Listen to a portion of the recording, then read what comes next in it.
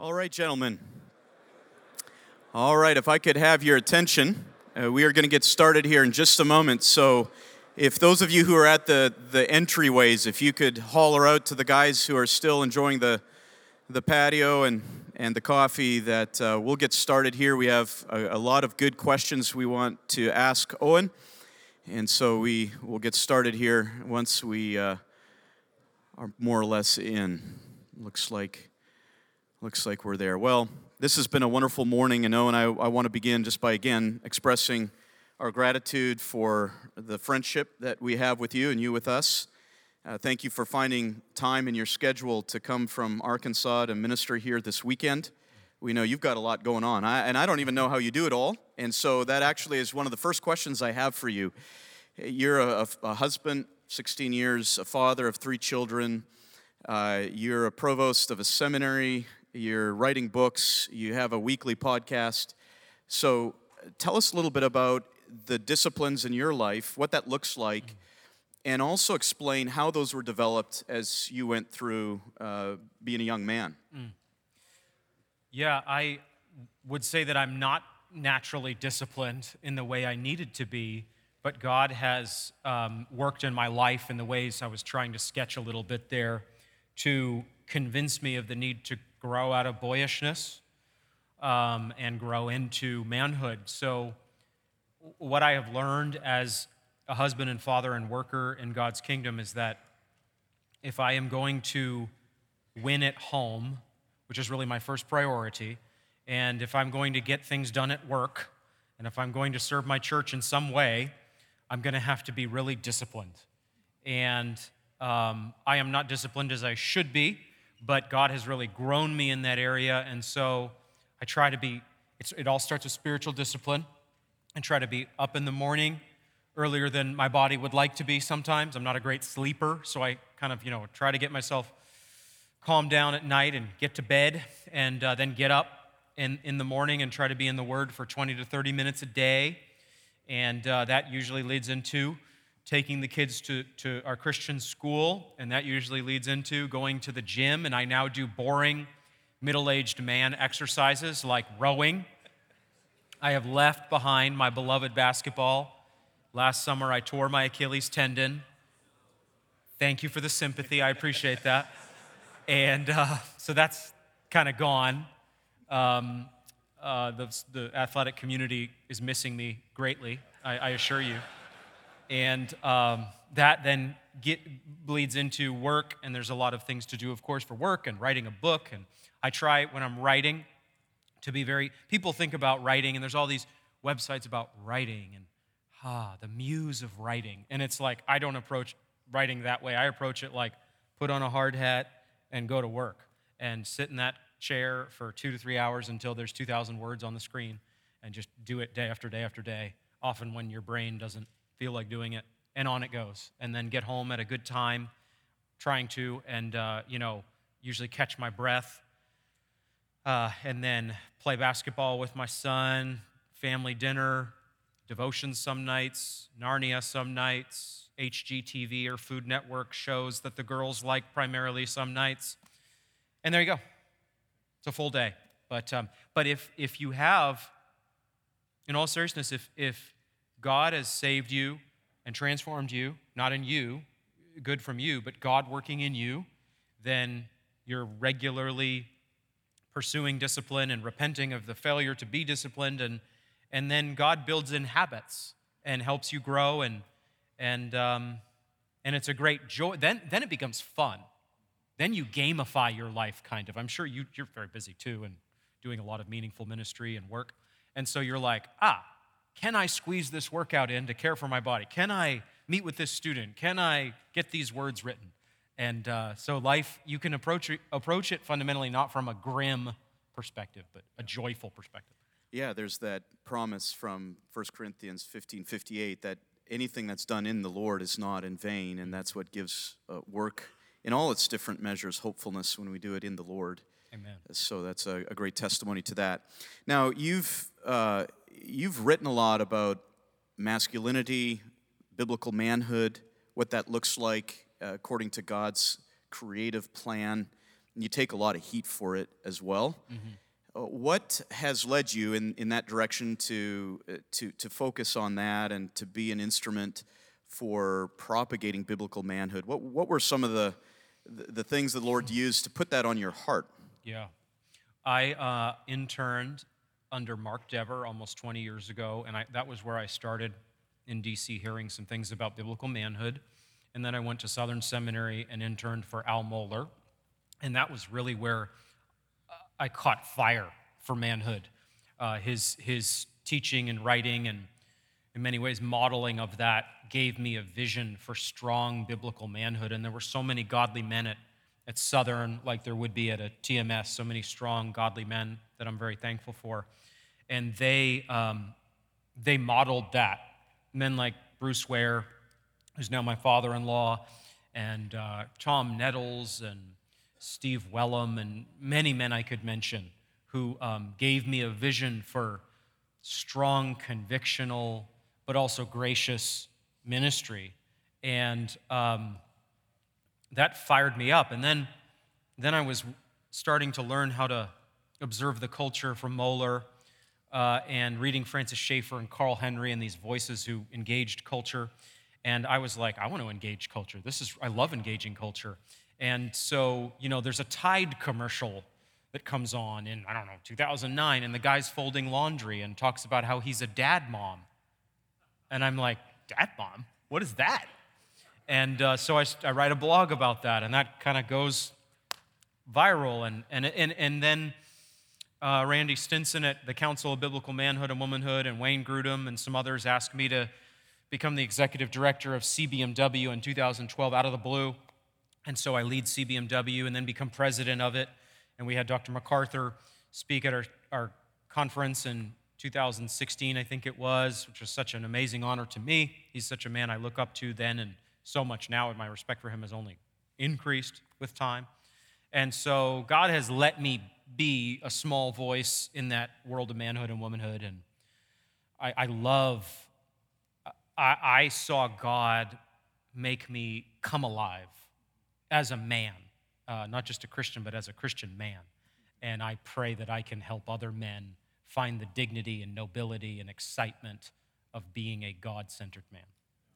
You speak of engaging in the culture, specifically over this issue, and other issues as well. But on this issue of biblical manhood, of course the world is going to throw its fiery darts, but you've received a lot of fire from the evangelical professing church as well.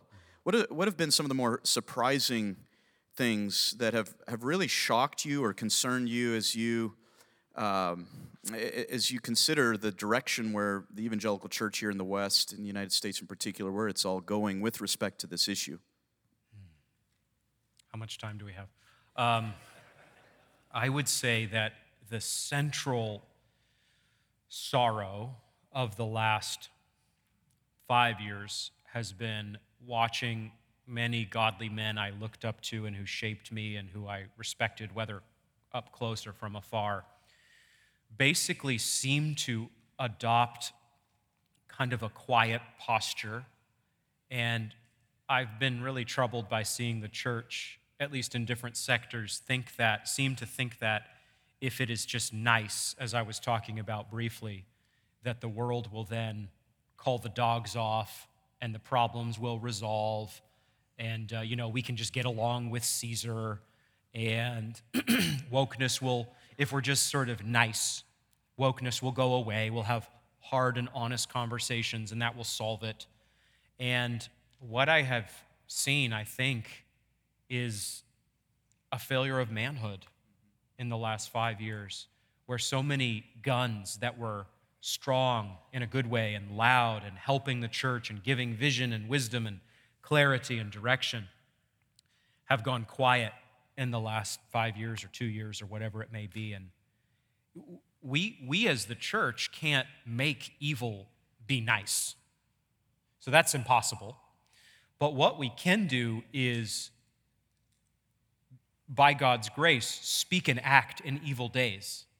And God in Scripture is showing us in the Old Testament throughout and all throughout the New Testament as well, if Christians will be courageous by his grace, and especially if men will lead out in courage, then he will bless that. Like, we know, the Bible tells us what God will bless. We know what he'll bless. And so much of what he has chosen to bless, the Father, is courageous proclamation of Christ, whether from somebody who's formally in ministry or a sold-out Christian who's not in formal ministry. And yet, we've had so little of that modeled the last few years, which is really a living tragedy. And I'm not the solution to the problem, but I'm trying in my tiny little corner of things to be a bold voice as best I can. And it does involve a lot of heat. The watchmen on the wall have shrunk in numbers, which means the enemy is pouring fire upon the wall, which means there's more fire being taken and fewer guys to take it. But I am resolved to take whatever fire I need to take, and the name of Jesus Christ is a strong tower. The righteous run to it and are safe.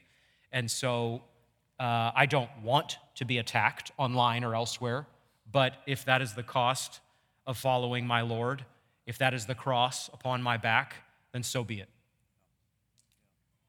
Yeah, and you are a wonderful example to us in that, in how you have you continue to stand firm in the faith and advocate the truth, and at the same time receive a lot of gunfire for that. So keep standing strong, and we take much encouragement in your example in that.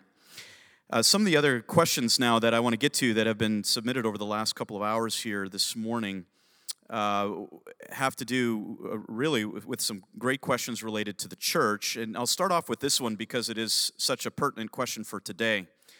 Because of the COVID pandemic, the idea of a Zoom church just exploded. And now you have some churches that are just going virtual. And you have a lot of Christians even today saying they're just going to use that as their general practice now, just stay home and watch it online. In fact, we even say this, one of the reasons why we're not live streaming this right now is because as we talk about the church, we wanted this to be for the men who are here in person. There's something special about that, and the whole Zoom culture that has developed has really undermined the biblical purpose for the church. Now, coming back to the question here is, in your words, how would you respond to the person who says, I can worship Christ in the quietness of my home watching a TV screen? How do you respond to that person, and how do you give advice to those who may know of such people who are a little hesitant or very hesitant to come back into the public gathering of the saints? God uses video. God has used the web and the internet tremendously. I know this church's services in the lockdown period, especially some places in the world are still locked down tragically, including our brothers in Canada. Free Canada. Depose tyranny, please, God. So I know that lots of people are strengthened by online offerings, and I give thanks to God for that. But fundamentally, Zoom or online services for all Christians who can physically gather, carefully chosen phrase, is not an option. That's not extra credit if you come. That's you living out obedience to a command. Hebrews 10:25 has no asterisk on it. There is no qualification to do not forsake the assembling of yourselves together. And of course, Christians in the first century Greco-Roman world would have had no category for some kind of assembly that was not bodily assembly, right? Gathering that is not bodily gathering. So, if somebody is in a compromised health condition, they may well tune in on the live stream. Before live streams, when I was growing up in Maine, my father, who was a forester, he walked the woods of Maine for a living. He's a born-again believer, the only Christian on his entire side of the family to this day, and he's in his 70s. So pray for my father's family, the Strand family, if you would. He was a deacon of the church, and he would take communion to these two elderly ladies frequently throughout the year. And so one of my earliest memories, try not to get choked up, is of my father, who was not a preacher. He was not in the teaching ministry. He didn't love to preach or teach, but he loved God and loved God's people. And so he would be balancing the communion tray, the tray of wafers and the weird tiny little wafers, and then the little cups, and taking them to these elderly ladies, two elderly ladies in the nursing home in Machias, Maine, the coast of Maine where I'm from. And I just distinctly was marked by that, by my father's work to bless the body of Christ. These women could not come. They could not come. They were near death. So we have a category for that, but we must never let that be seen as normative for able-bodied saints. We have no asterisk on the imperative to gather. And I would say to Christians, even going forward, this is probably not the last governmental test we will face in our lifetime. We are experiencing probably, it seems, something of a pause in the diabolical things that are going on in our world to shut down the Church of Jesus Christ. It's a pause. There's probably more coming. What I would say in concluding this little answer is, let's be ready, and let's keep gathering, and let's pay the price, and let's know that we are honoring God by gathering, even under duress, and we are encouraging many saints, and we are leaving a testimony for history, just as this church did and other churches did. Jacob Raum's church in Eastern Canada, James Coates' church in Western Canada, Tim Stevens and others, they have passed their test. You have passed your test, and I pray that many more will pass their test in days to come. If you could summarize the key achievements that the church accomplishes in gathering together purposefully, what is accomplished by the church when it gathers physically, publicly, or perhaps even underground, but gathers together? What is being accomplished in that? What makes it so important? Why is the command in Hebrews 10:25 not to forsake that assembling?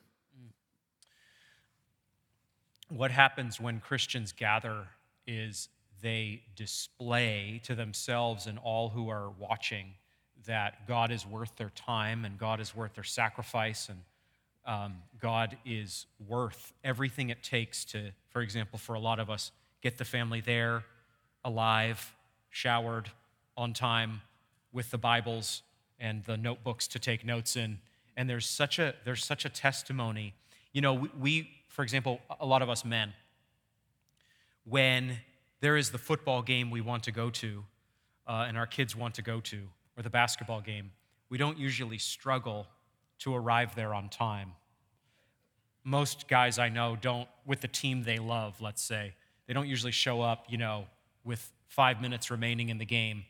Americans in particular, let's say with football, are known for even, the parking lot grill out, the tailgating, for example. I previously lived in Kansas City as of last year. In Kansas City, the Chiefs, it's the loudest stadium in the world in any sport. And guys show up 3 hours before a Chiefs game. Those same guys will show up late to church, bleary-eyed, with 2.5 out of the children in the car and these sorts of things, and assorted problems. And so part of what we need to do is just take church very seriously, but not from a joyless, moralistic standpoint, from the standpoint that we get to do this. God has saved us, and God has now called us to be a living corporate display of His glory. And then there's all sorts of good that comes when we gather. We read the Scripture publicly, we're exhorted, there's teaching, there's prayer, there's singing, it's glorious, we love it. And then we talk to all sorts of people, and we're developing relationships, and we're strengthened, and so much more than I could even sum up. So God wants that corporate gathering. Christ died for His people, and in a sense, Christ died for the corporate gathering of the church. That's how much God loves it. And in a sense, the Christian who just stays home is like that troublemaker in Corinth who just wanted to use his spiritual gifts for himself. Mm-hmm. And is totally self-centered in his lifestyle when he could be together with the body and use it for the good of the body. Mm-hmm. Another question here related to women in the church. At what level do you feel women are in violation of 1 Timothy 2, verse 12, the instruction there that women were not, Paul does not permit a woman to have authority or to teach a man. At what level do you feel women are in violation of that text when they are in front of a group of men? So, for example, leading in worship, reading the scripture, those kinds of activities, and perhaps, I could develop this more and say, even in a home Bible study, corporate gathering of the church on the Lord's Day, are there distinctions that can be made there? So answer that question in terms of its practical application today. There's a spectrum, I would say, to these questions. There's several questions there, from the clear to the less clear. The clearest would be a woman does not offer spiritual and theological instruction to adult men in any kind of formal sense. We have Priscilla and Aquila in Acts 18 privately helping Apollos. So we have a category for sitting around a kitchen table and, men and women talking about theology together. But Priscilla wasn't in any formal role over Apollos. She and Aquila were really, it's a little confusing to know exactly what's happening, but it's kind of evangelism / discipleship of Apollos.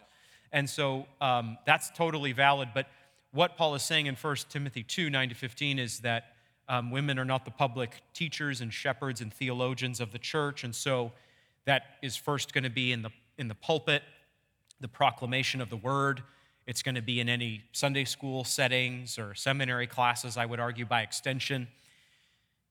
Christians differ over something like, can a woman read scripture? Can a woman ever pray? Can a woman be the lead vocalist?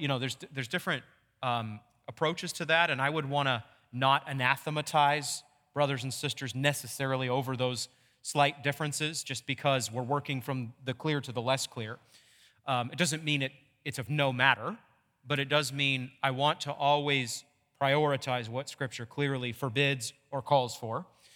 But I would say in a worship service that it's ideal to have the elders of the church and then the men of the church secondarily be leading out in that public leadership and the reading of Scripture and the prayers. I would say that's primarily the ministry of the eldership. It's not that there never could be a man in the congregation who would preach or something or pray or read who's not an elder, but I think that's what God has entrusted to the elders. And then I would even say things like, we're kind of changing things from the bottom up in evangelicalism today, where even in our seminaries, a lot of seminaries, we're diluting the student pool and having women trained to be a teacher of the word to women, for example. I'm not saying it's a bad thing for a woman to learn theology, to think with her mind to God's glory. That's definitely not bad. That's glorious. And in a Titus 2 sense, women are to teach what is good. But women hold no formal office in the church. Women are not appointed sort of theologian to women or shepherd to women. What you can have, if you're not careful, I'm not saying it's wrong to have a women's ministry or something, but you can create a kind of female eldership in the church, even unwittingly. And so I've seen this in seminaries I've been a part of where the student body became almost mixed, such that you've got men who are training for the formal office of elder, pastor, and then you've got women who are training for not a biblical office, but a sort of created office of theologian or exhorter to women. Men are the ones who are called to teach, shepherd, lead women in the local church. Women do discipleship of other women, and that can expand from coffee at Starbucks all the way up to a group meeting where a woman is talking about homemaking and loving your husband and submitting to him, Titus 2. So we have some freedom, I think, but we just want to watch ourselves that we're not unwittingly creating a new office in the church of woman theologian. Women write theology for women, because if a woman writes it, it's really applicable to women. No, when a godly elder stands up and teaches the word, applies the word, that's the shepherding the women need, just like the men. That's good. Transitioning now to some questions about the family and manhood in the family, being a godly father. And the term sometimes is complementarianism, where equal yet different ideas or descriptions are used, or biblical patriarchy. And when you use that term, biblical patriarchy, you can just hear people shriek over it. Yes. You just put that, I'm sure if you text that or put that, tweet that out, you're going to have hundreds of people calling down all kinds of curses on you for the use of that term. So define biblical patriarchy, and then I have a follow-up question to it as well. So, patriarch is an Old Testament word, and so it comes from an Old Testament context where Abraham is a patriarch and Isaac is a patriarch and others are, and it simply means head of godly family, basically, head of family more simply. And so patriarchy in our time has acquired for some baggage where it would almost mean a kind of overlordish rule of a wife and children, where a wife is almost like a child before a husband, as some would either have it or distort it. I don't personally think we have to reach that conclusion with the term patriarch, because the Old Testament patriarchs, though imperfect, are not horrific men. They are godly men. I have no trouble, though, if somebody prefers the term complementarity to patriarchy. What I would say, though, is I'm not for soft complementarity. I'm against it because it ends up meaning functional egalitarianism all too much. So what I would be for is strong complementarity, where men and women are each created in the image of God and thus have equal dignity and worth. One is not more equal or valuable than the other, but men are called to headship and leadership in the home, the church, and even to a serious degree, as much as is possible, in society. And patriarchy would basically be saying the same thing. So there's been a lot of change over the years, especially in recent years, where strong complementarians and patriarchal types would, at least in a good number of instances, basically be meaning the same thing. I'm starting to introduce into my very humble teaching ministry the term Kephilism. Kephale in the Greek in the New Testament means head. So if somebody has a lot of concern with the term patriarchy, I might use Kephilism to indicate headship, male headship. And that's not meaning that the woman's role is demeaned or of no value. It is meaning, though, that men under the headship of Christ, Christian men, are what God builds the home out of. He builds marriage off of men. He builds families off of men. He builds churches off of men. And to a serious degree, he builds societies off of men. And so, in an anthropological sense, men are the foundation. Christ is the chief cornerstone, but even with Peter, you have Peter saying, being told by Christ that Peter is the rock of the church, for example. So God has entrusted a lot to godly men. Now, using the term Kephilism or patriarchy or strong complementarianism, obviously, as you've received many times, the criticism is going to be more about how that can be abused.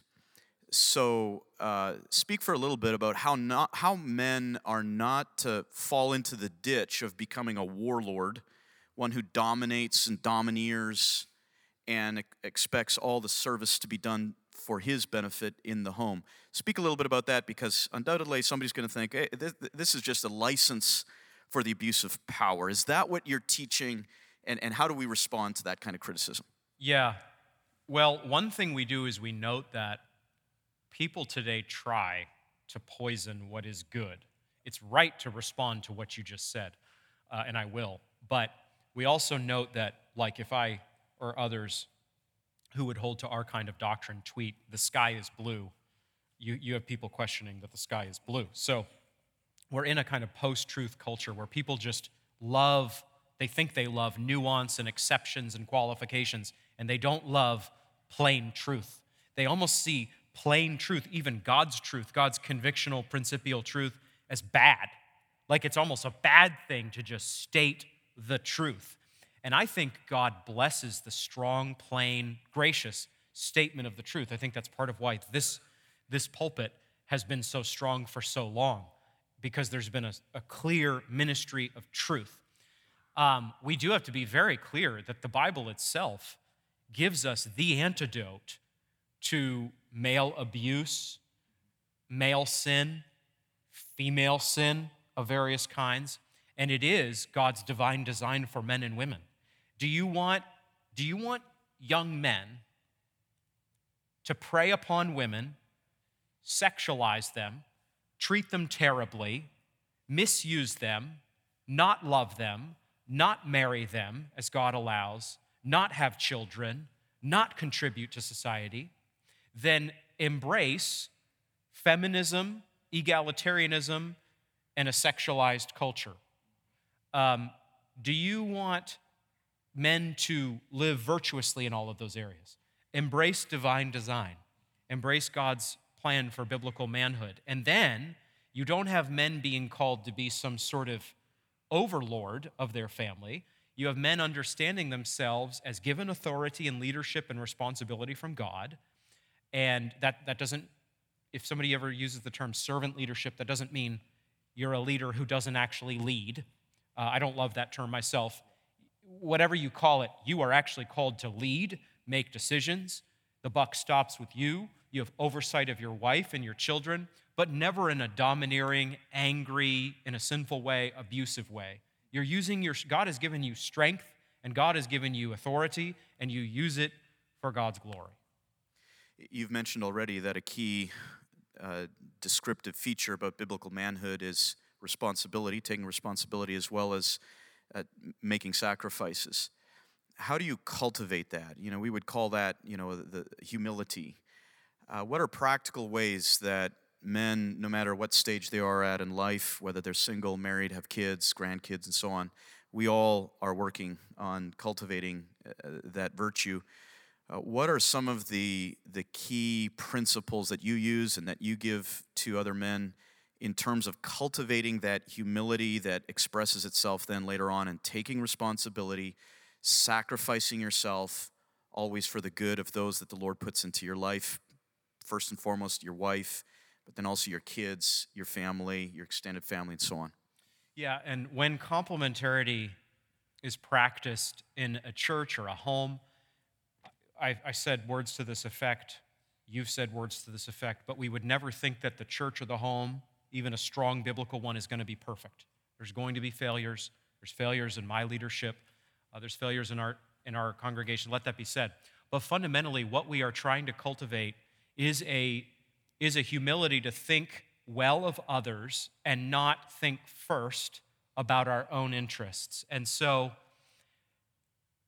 I think the real step of maturity for a lot of us as husbands and fathers is not just to have an emanation of humble feelings to those around us, but is to plan, is to take responsibility, to take ownership of the situation, and not plan in an ironclad, I could never do anything but what I want to do way, but to plan how we're going to be a godly family. How are we going to thrive? How are my children going to be disciplined in the Christian faith? How are we going to be committed to our local church, even when it's hard and we're tired and there's challenges? How am I going to provide for this family? How am I going to protect my family spiritually? How am I going to do family devotions on, at least a few times a week basis? All of that requires planning. And this is why it's so deadly that our society encourages men to be boys. Because one trait of boyishness, we love boys, but one trait of boys is that as a boy, under a father, hopefully, they don't have to be the one who plans, and they don't have to take a lot of responsibility, and they have to be called that way. All of us, all boys do, not just some. So if men are encouraged to be boys, men will never take ownership, and they won't get a plan, and the family will just flounder. It's sort of like being in a meeting where no one takes ownership and leadership. Few things in life are more miserable than being in a workplace meeting where there's no direction, backbone, structure, leadership, pace, right? And few things are more a blessing than being under strong, clear, gracious leadership. So, ton to say, but one skill I would say for all of us to develop in humility is get a plan, and then go to your wife You don't have to be scared of your wife's wisdom and godliness. God gave that woman to you to be a helper. So when God looked at Adam, he said, he needs a helper. He needs help. And not because he's a goofball or an idiot, but because he's not self-sufficient in himself. God wanted him to be helped by Eve. And that means that Adam brings real strength to the table. Amen. And Eve brings blessings to the table as well. So I take plans to my wife. We're formulating our summer plans. And I take the plans to her and I talk them through with her. And she knows I'm the head and she wants me to be the head, but she gives thoughts and counsel and advice. And some of it I incorporate and take, and some of it I may say, I think we'll do it this way. But that we're not scared as leaders, as heads of their feedback. We want their wisdom and their feedback. What would you say to a guy here this morning who would say, okay, I realize I've been very passive in my marriage. I've essentially abdicated my God-ordained role, and I've got to go home now and change direction. So, and let's say that the wife has taken the reins, and she's now steering things. Yep. And she's been doing it for a while, and she just would prefer actually to keep doing that. She's seen her husband's lack of responsibility, his lack of sacrifice, and she says, I'm just gonna keep doing things here. I'm gonna keep leading. How does a man in that situation begin to change things? I think women really have two instincts.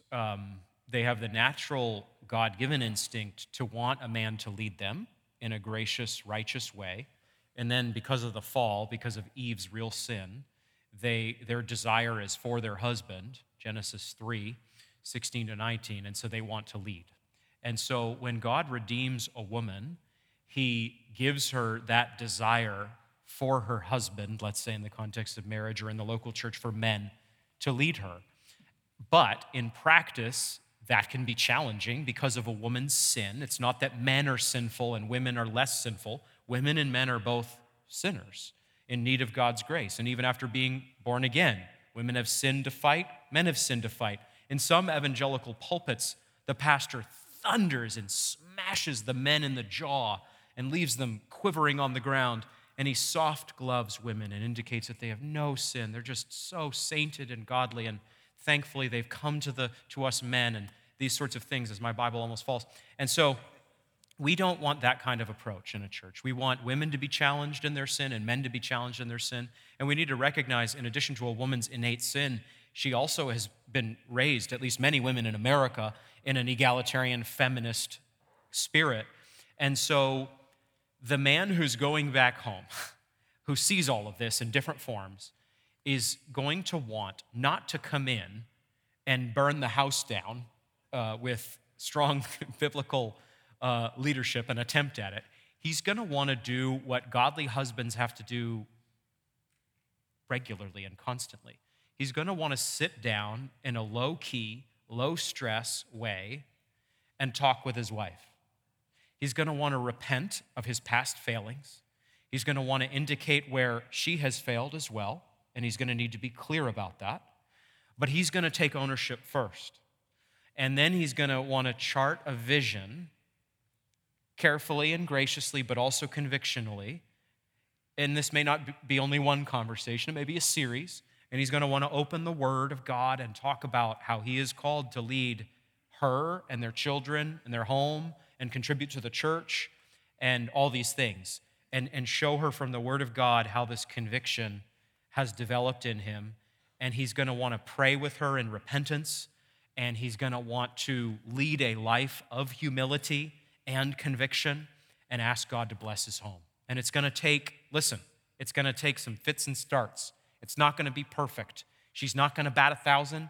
He's not going to bat 1,000. But God will, at least in a good number of homes, not necessarily every home, we should say that, but in at least a good number of homes, God will bring renewal and grace and healing. And that even brings us back to the topic that you have been preaching on, the need of the church, and for that couple to then come underneath the discipleship of others in the church who are providing that good model of biblical manhood and womanhood. Totally. very, very important. Amen. A question related to fatherhood. How do you communicate the seriousness of sin, the reality and consequences of that sin, and the reality of the devil to your young children? Let's say a 6-year-old who really doesn't need to be convinced of supernatural things. They're born with that innate reality. They know the supernatural realities exist. And then to begin, even before that, right from birth, but to begin to explain the doctrine of depravity, of sin, the reality of Satan. He's prowling around like a roaring lion, seeking to devour. How do you communicate that to young children without seeing them crushed in fear and go off in a direction where they just are afraid of everything in life and what's behind every bush and what could be out to get them? How do you do that the right way, age-related? How have you done that even in your own family? Yeah, the scripture says, to follow up on 1 Peter 5:8, resist the devil and he will flee from you. So going back to that principle just very quickly, we are being hunted, but we hunt back. We hunt the devil, so to speak. We resist him, that is to say. And when we resist him, when we choose righteousness, when we repent of that lustful instinct in our heart, lust isn't just an action, lust is of the heart first and of the mind. When we repent of that and confess it to God, we are resisting the devil, and the devil flees from us. So when we teach that kind of principle, Brad, our children are learning that the devil is not God. He's not on God's level. He's a created being. He is a malevolent, evil force, pure evil, but ultimately he's not sovereign. He's not the Lord of heaven and earth. He's, as Luther said, God's devil. And if we follow the path of sin in our flesh, we will grant him power over us, tragically. But if we will live by faith and repent of our sin and trust Christ as our Savior and then live by his grace for his glory, then we will have continual power over the devil. I think what we need to do is introduce these concepts to our children, but always in such a way that we indicate that God is way bigger than sin, Satan, death, and hell. There's a way to be reformed, if I can use that term. There's a way to be reformed that is so focused on the law and so focused on sin that sin almost becomes, even in your pulpit, bigger than God. If that is happening in a pulpit or in a home or in a marriage or with a father and his children, if the children's sin is here and a joyful, fun, happy dad is here, that's a home way out of balance. And we need an Ephesians 6 and Colossians 3 recovery, because that father is almost certainly provoking his children to anger. And all of us do it. Every father does it. But there can be a calibration of the home where it's almost a continual, you kids are doing so bad, you're failing my standards, don't do that, don't do that, don't do that, don't do that, over and over and over and over again, such that a child's sin becomes bigger than the father's love, the earthly father's love, and the capital F father's love.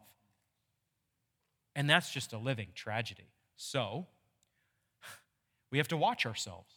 Some of us incline toward not providing enough oversight and reproof. Some of us incline toward offering too much of it. We have to know our weaknesses, and we have to strive to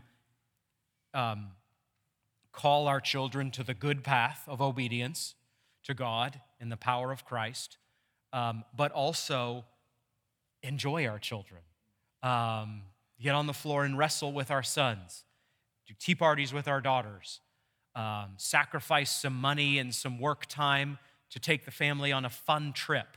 Cut loose. Go out to ice cream. All the simple things we can do, even as we do the family devotions and serious things. We've got to blend that, and we've got to know our weaknesses. Another question related to parenting, the issue of modesty. And obviously in our society today, in fact, it's infiltrated the church to a large degree, is just the absence of modesty. Modesty in terms of speech and modesty in terms of dress. And I know you've tackled that issue, received quite a bit of criticism for doing that. Give us advice as fathers, both as it pertains to our boys and as it pertains to our daughters. How do we instill modesty? How do we keep it from being legalism? How do we keep them understanding that this is something that glorifies God? And how do we then ignore and resist all the clatter that's out there about how people want to dress whatever way is most comfortable to them, and it's all about self-expression, and we're free in Christ kind of idea? Yeah. I'm still myself learning in this area of fatherhood and numerous others. You're ahead of me by 10 years in this category, so I don't do any of what we're talking about perfectly or from a high mountain. But I will say what I'm trying to focus on with all three of my children, 2 girls and a son, is the heart. It's not fundamentally of first importance or ultimate importance that you don't wear this or you don't say this. That matters greatly. But first, what is important, and ultimately what is important, is your heart before the Lord. And the gospel creates a modest heart and a modest mind. You don't love modesty in different forms, as you should, at least in a God-centered way, before your conversion. When you are converted to Christ, congratulations. You love modesty in a God-centered way. You may not even know you do, but the Spirit is working in you. And so we start with the heart, and I think that helps our children in discipleship of our children approach the issue.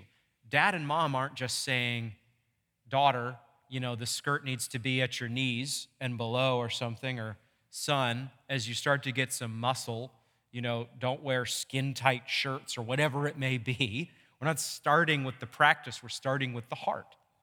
I think if we could approach modesty that way in the home, but also in the church, we would not be able to press a button, beep, and make our culture perfectly modest, but we would push people in the church to see the beauty of modesty, the opportunity of modesty, the witnessing element of modesty. It doesn't mean that a man or a woman alike needs to wear a sackcloth and pretend they're not a man or a woman.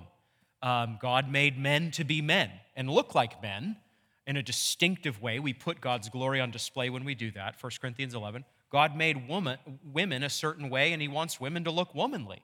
And the womanly frame and form, let's be honest, has a certain draw to it and beauty to it that God gave her.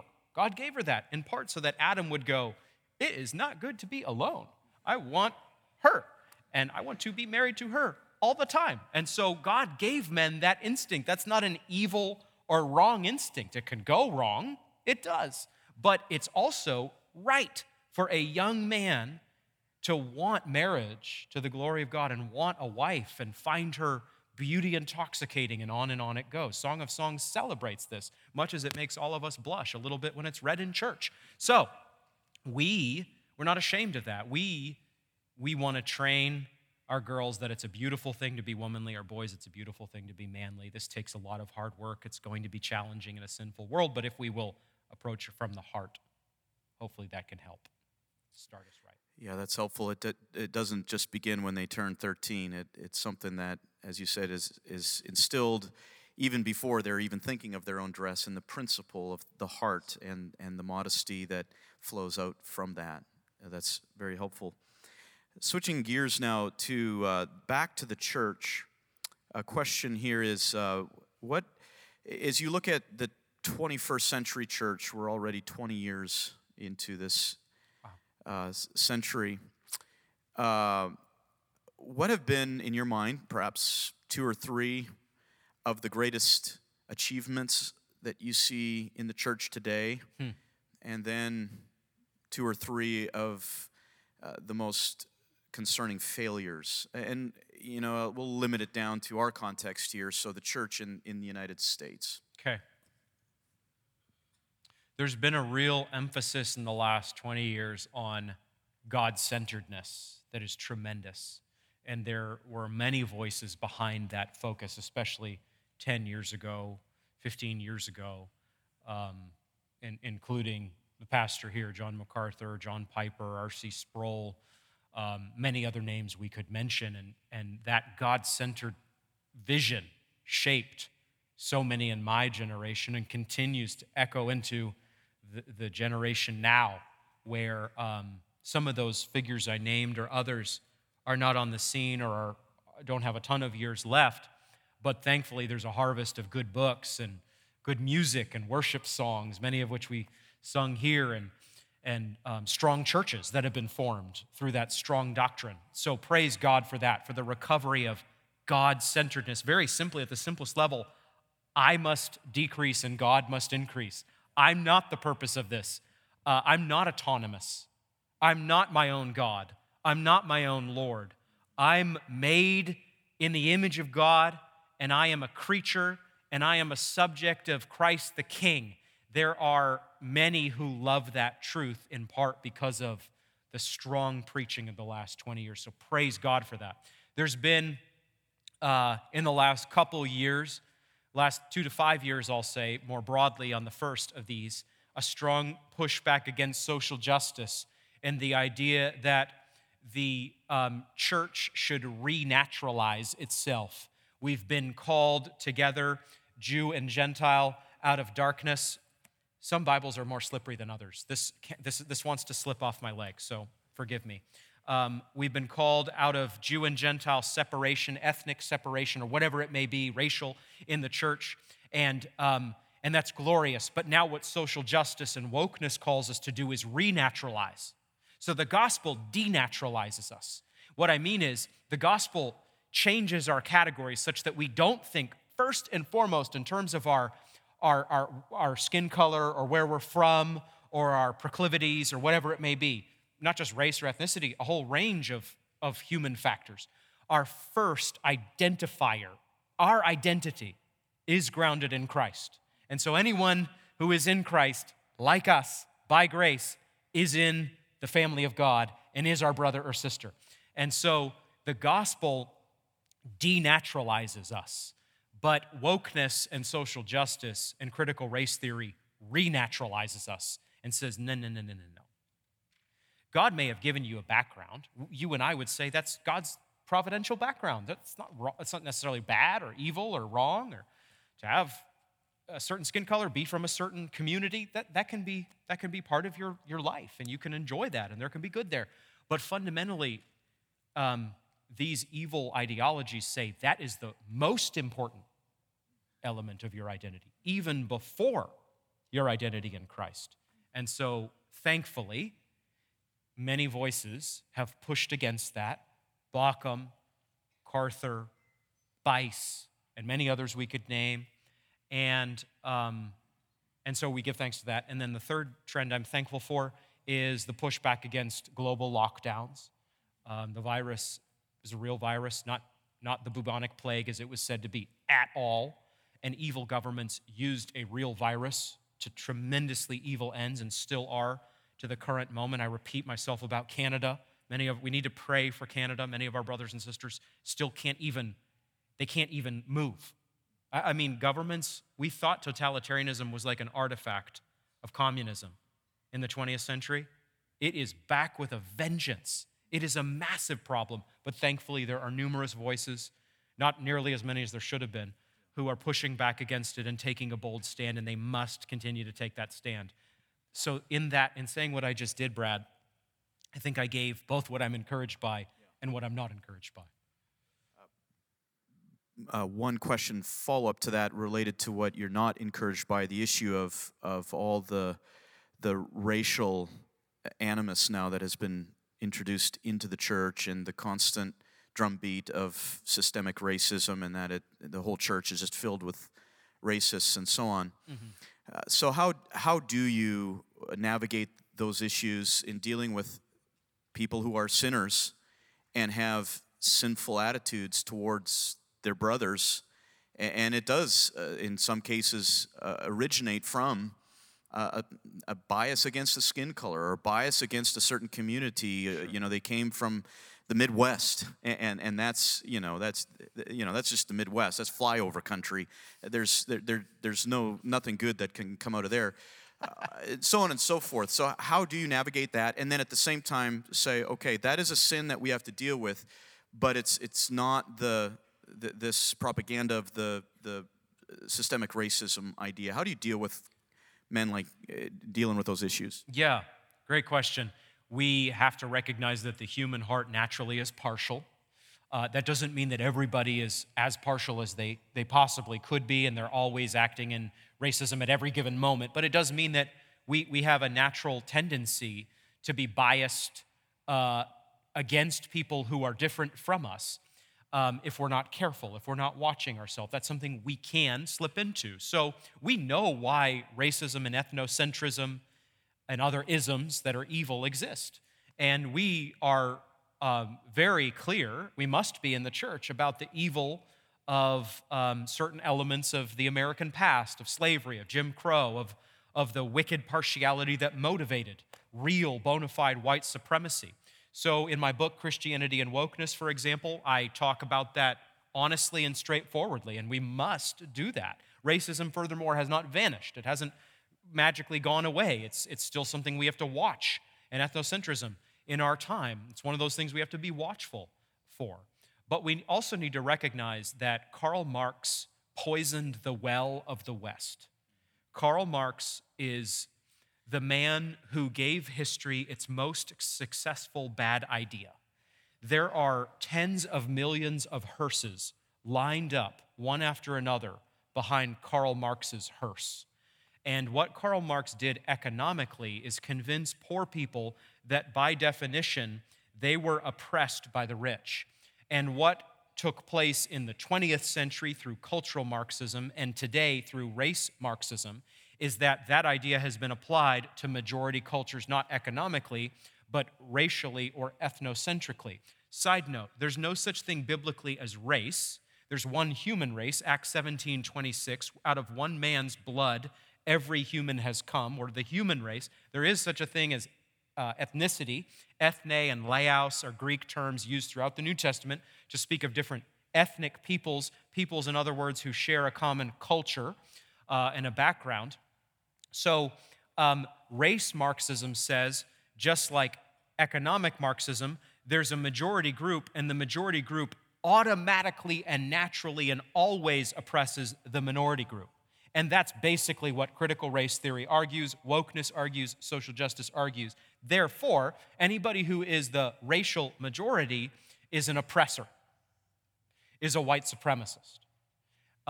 So your average, as if there's an average white person or any group of persons, average, the average white person is at all times transmitting white supremacy and oppression of people of color.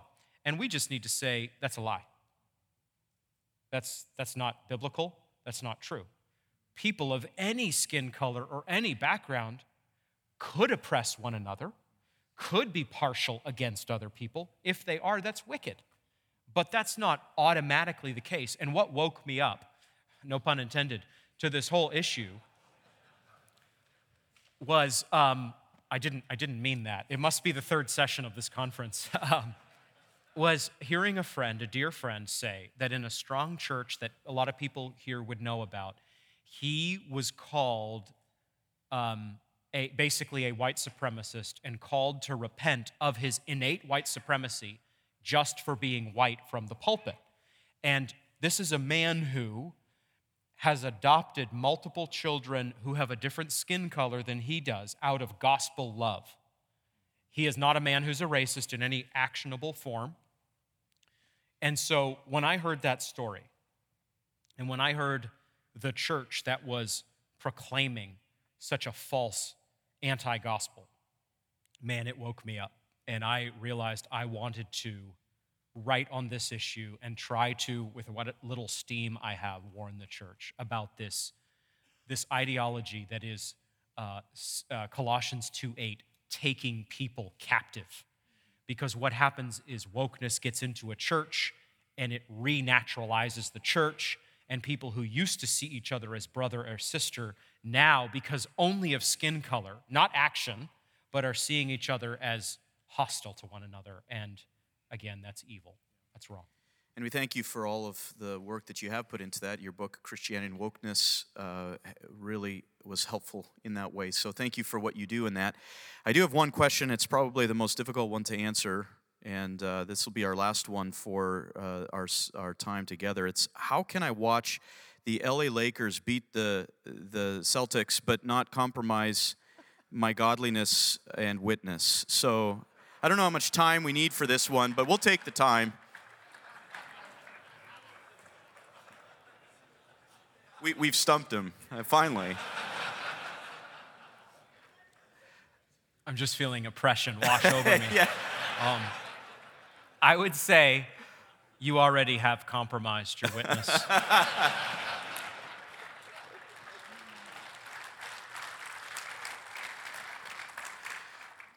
Well, Owen, it's been great to have you here with our men today, and thank you for your ministry to us.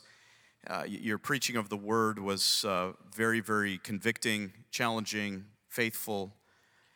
We will pray for you in just a moment here and ask that the Lord would continue to use you as he has, that you would stand firm in the faith and continue to be strong in what you're doing. We're so very thankful for that.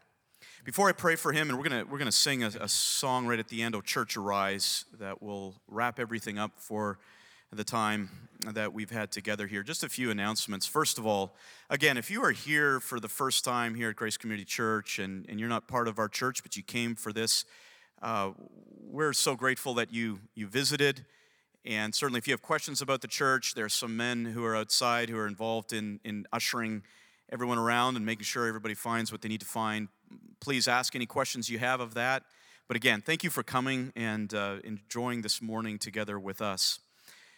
Secondly, there was a registration fee for the conference, and that is because you guys are going to go and enjoy some urban cafe, some really good sandwiches out on the patio. If you did not register, we were not able to then count the lunches for you. So I have some bad news. If you did not register, we're going to ask you to wait until all the other guys who did register, that they're able to go through, and some of our volunteers to go through, and then if there's anything left over, obviously you can help yourself. But we want to save the food for those who let us know ahead of time that they were going to have lunch here on campus, and just be mindful of that. So again, thank you for coming this morning. It's been a wonderful time. I want to pray for you, Owen, now, and then I'll ask Bill to come up and close us in our final song together. Heavenly Father, we're grateful for the grace that you so abundantly shower upon us. And I thank you for how you have brought this morning together, how you've brought all of the men here this morning, and how you've brought Owen and enabled him to minister your word to us. We pray that what he has spoken and the counsel he's given, the exposition that he's provided, that all of that would resound within our hearts, and your Spirit would take that truth and press it deeply for your glory's sake. Indeed, we do long and desire to be the kind of men that will reflect your purpose for us. Enable us to do that and use this teaching that we received toward that end. We pray for Owen and his ministry through writing, through teaching in the seminary, training up men, through his local church ministry, through his podcast, and all the different ways that you use him. We pray for continued strength, discernment. Use him as a choice instrument to help us all think through the issues that surround us in our culture today. Use him to bring biblical wisdom to those situations. And we even pray for him as he then continues on from here on Monday, that you would grant him success in his endeavors for this next week. Father, we also give thanks for the food that we're going to enjoy, and in just a few moments, we're grateful for how you so wonderfully provide for us, even in the most practical ways. You are so good. And we have just begun to taste and experience that, and we certainly look forward to eternity where we will only continue to probe the depths and never find the bottom. We give you thanks in the name of Jesus. Amen.